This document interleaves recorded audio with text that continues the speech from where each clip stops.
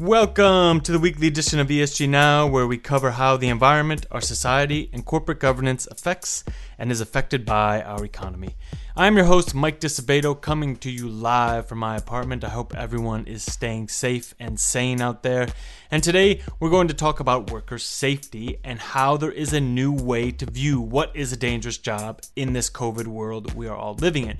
That includes the safety of the building you are working in. So we're going to discuss what it's like to be in a green certified building and what it's like to be in your normal everyday building. And then my colleague in Beijing, Xiaoshu Wang, joins me to discuss what it's like to be living somewhere that is finally reopening after being closed down for so long. Thanks as always for joining us. Stay tuned.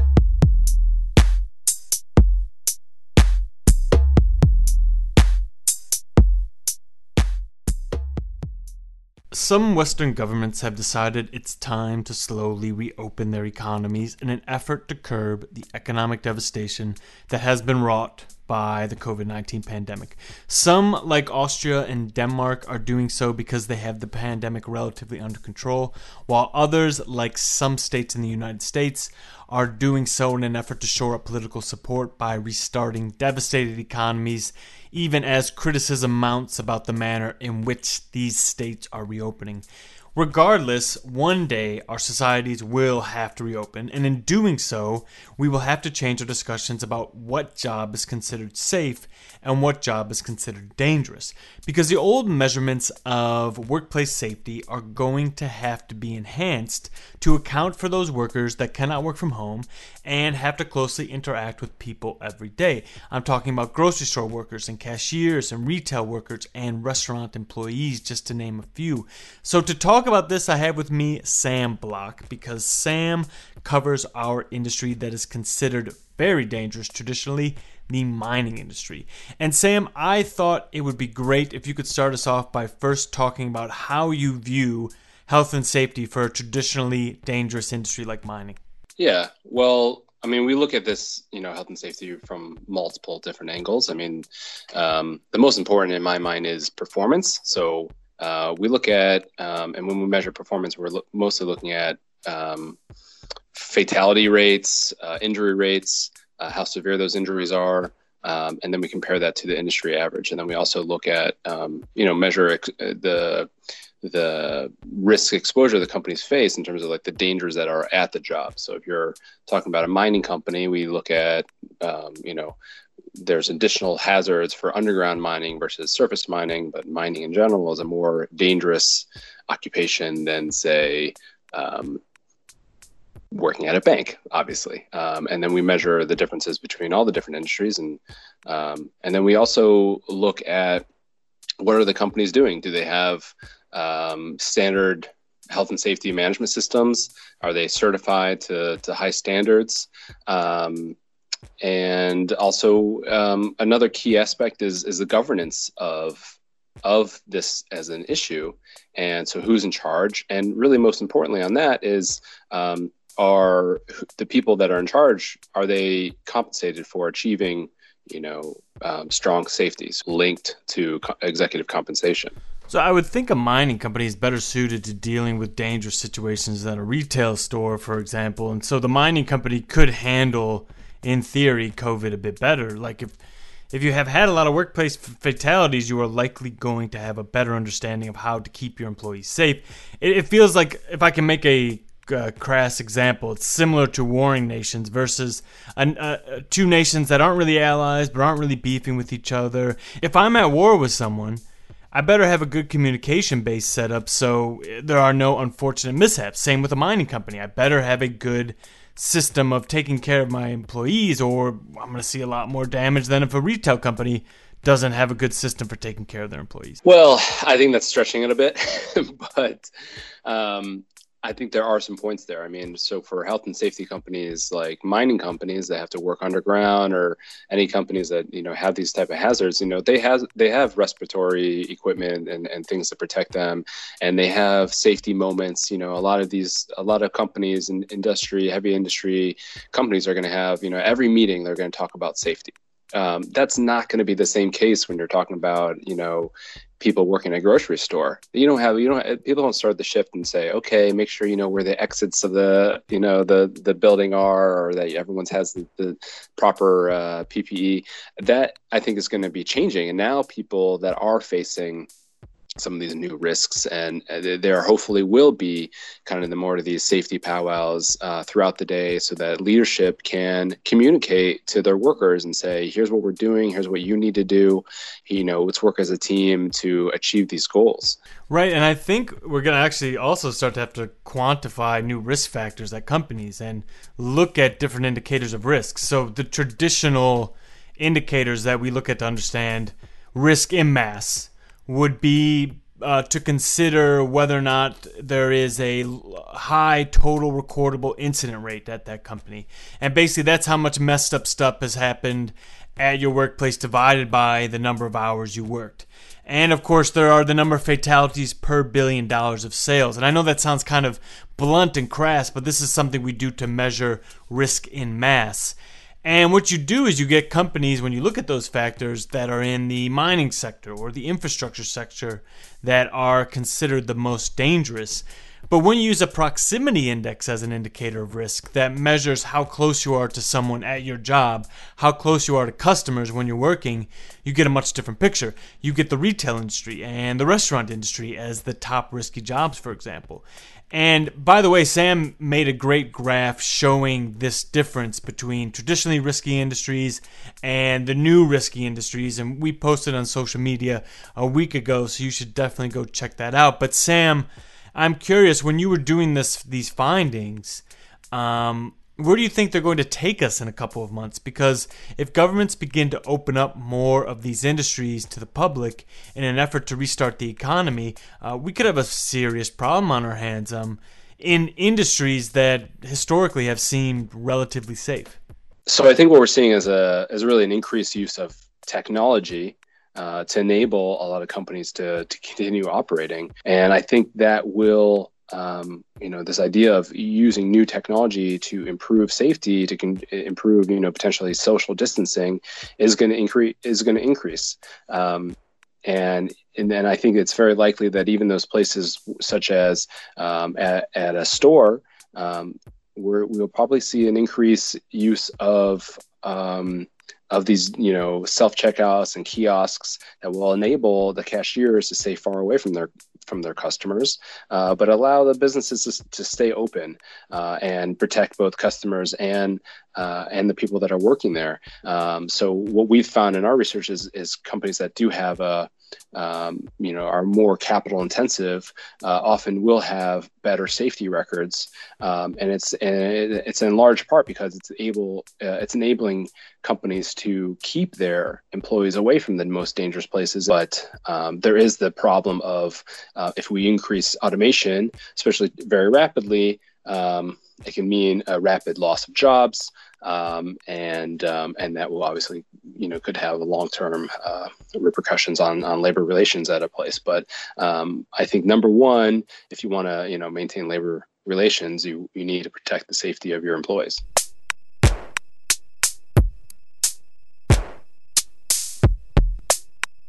And the safety of your employees might also be based on the type of building they go into when they go to work every day. Green buildings, for example, those buildings that are certified as being more sustainable in terms of energy usage and just overall environmental benefits, have also better indoor air quality. And air quality is a pretty important aspect when you have a virus that is airborne. So with me, I have Morgan Ellis, who is one of our analysts that covers the real estate industry, to explain the benefits of certified green buildings during a pandemic. So Morgan, what's all the fuss about? Green buildings do have a track record of being healthier places to work due to the tendency for them to have greater amounts of outside fresh air. So by fresh air, I mean it's not being recycled through the building.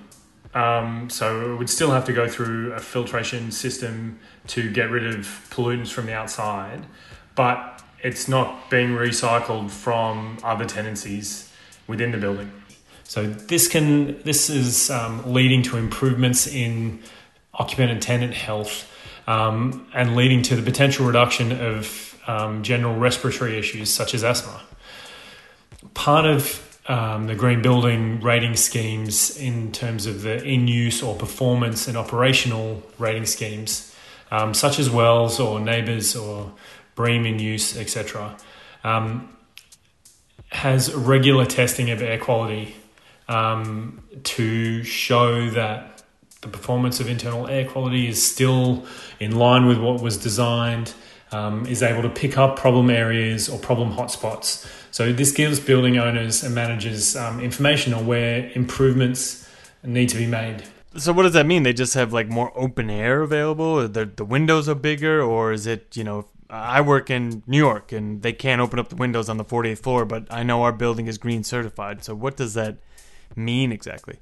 So one of the ways that you can get credits in a green building rating system is to increase the amount of outside air over the minimum required to be a legal building. So building standards will have a minimum amount of outside air that is required based on the number of people and occupancy rates so that people don't pass out from carbon dioxide overexposure. Because the cheapest and easiest way to run a building is to not have any outside air, because then you don't have to do anything to it. And the air conditioning system can just keep recycling air at the same temperature, the same stuff. Outside air means that the pumps have to be a little bit bigger. So they use a little bit more energy to push the air around and cool it or heat it depending on what they need. There also now has to be a lot of cleaning that happens in office buildings. When these economies start to open up, there's notifications that are being sent out by companies that are saying, here are the precautions we're taking to ensure that our employees' health is protected. And they say things like, we will ensure that we clean offices to prevent the spread of the coronavirus. Do green buildings have better cleaning regimens, or do they use different products than non-green certified buildings?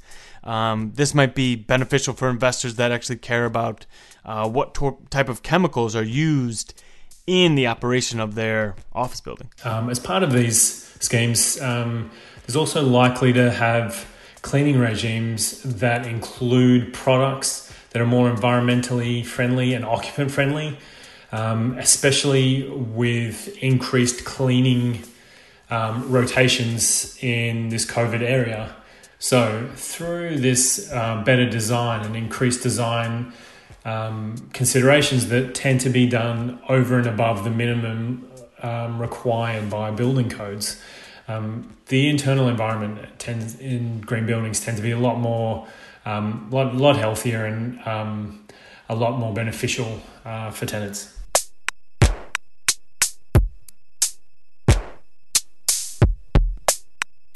And now we're going to continue our weekly series where I discuss with colleagues in different areas of the world how they've been impacted by COVID-19. And this week, I'm joined by my colleague Xiaoshu Wang, who works in our Beijing office, about how it's been going in China as the government begins to slowly reopen its society after heavy restrictions were in place to curb the spread of the coronavirus.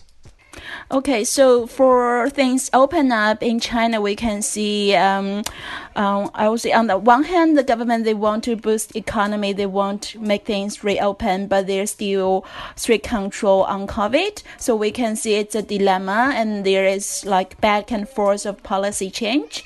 In the beginning, some of the, I would say, parks, some of the open public places for people to visit, they open and then turn out to be a strong passion of people to go outside. So there is a big crowd in those places. So the government worried about the distance. So they now have very strict control. People need to register and to book a reservation or book the ticket 1 day before they can go. So they control the total amount of people can go through those public places. And also for the restaurant, the situation is also similar.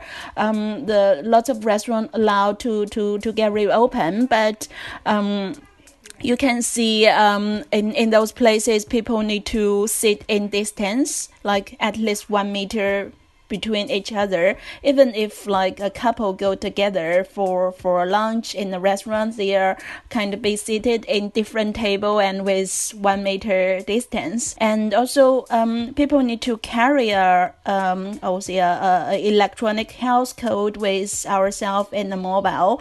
It's in either Alibaba or WeChat software we commonly use, so you can like scan something. It will show like within the past 2 weeks whether you visited other high risk regions of the country, and if you have ever been those places in the past 2 weeks, you will not allowed to get into a department store or a restaurant. So everything's still strict controlled but reopen gradually. Do you have one of those apps on your phone right now? Yes. I need to carry. What is it saying? What does it show you? It's something to show you whether you can pass or not, because all the apps, all the information is built in the backend. I think our mobile service, the telecom communication, they can share all the backend information where we use the data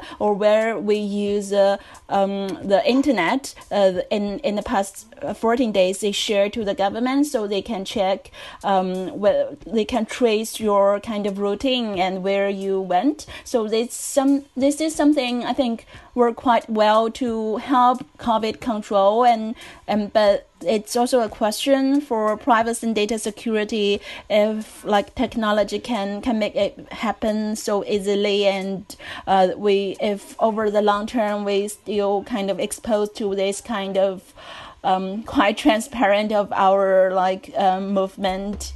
Yeah.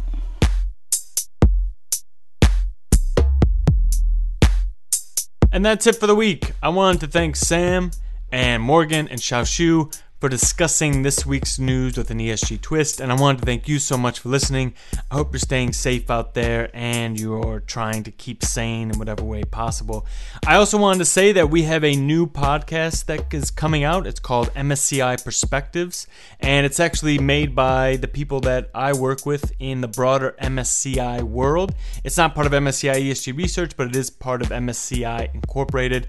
You should check it out. They discuss things that happened in the market the day of. The most recent episode that aired was on April 30th, and it's about analyzing the Fed's unprecedented actions during COVID-19. So don't forget to check that out if you've been enjoying what you've listened to so far. And don't forget to rate and review this podcast and subscribe wherever you get your podcasts. Thanks as always. Stay safe out there.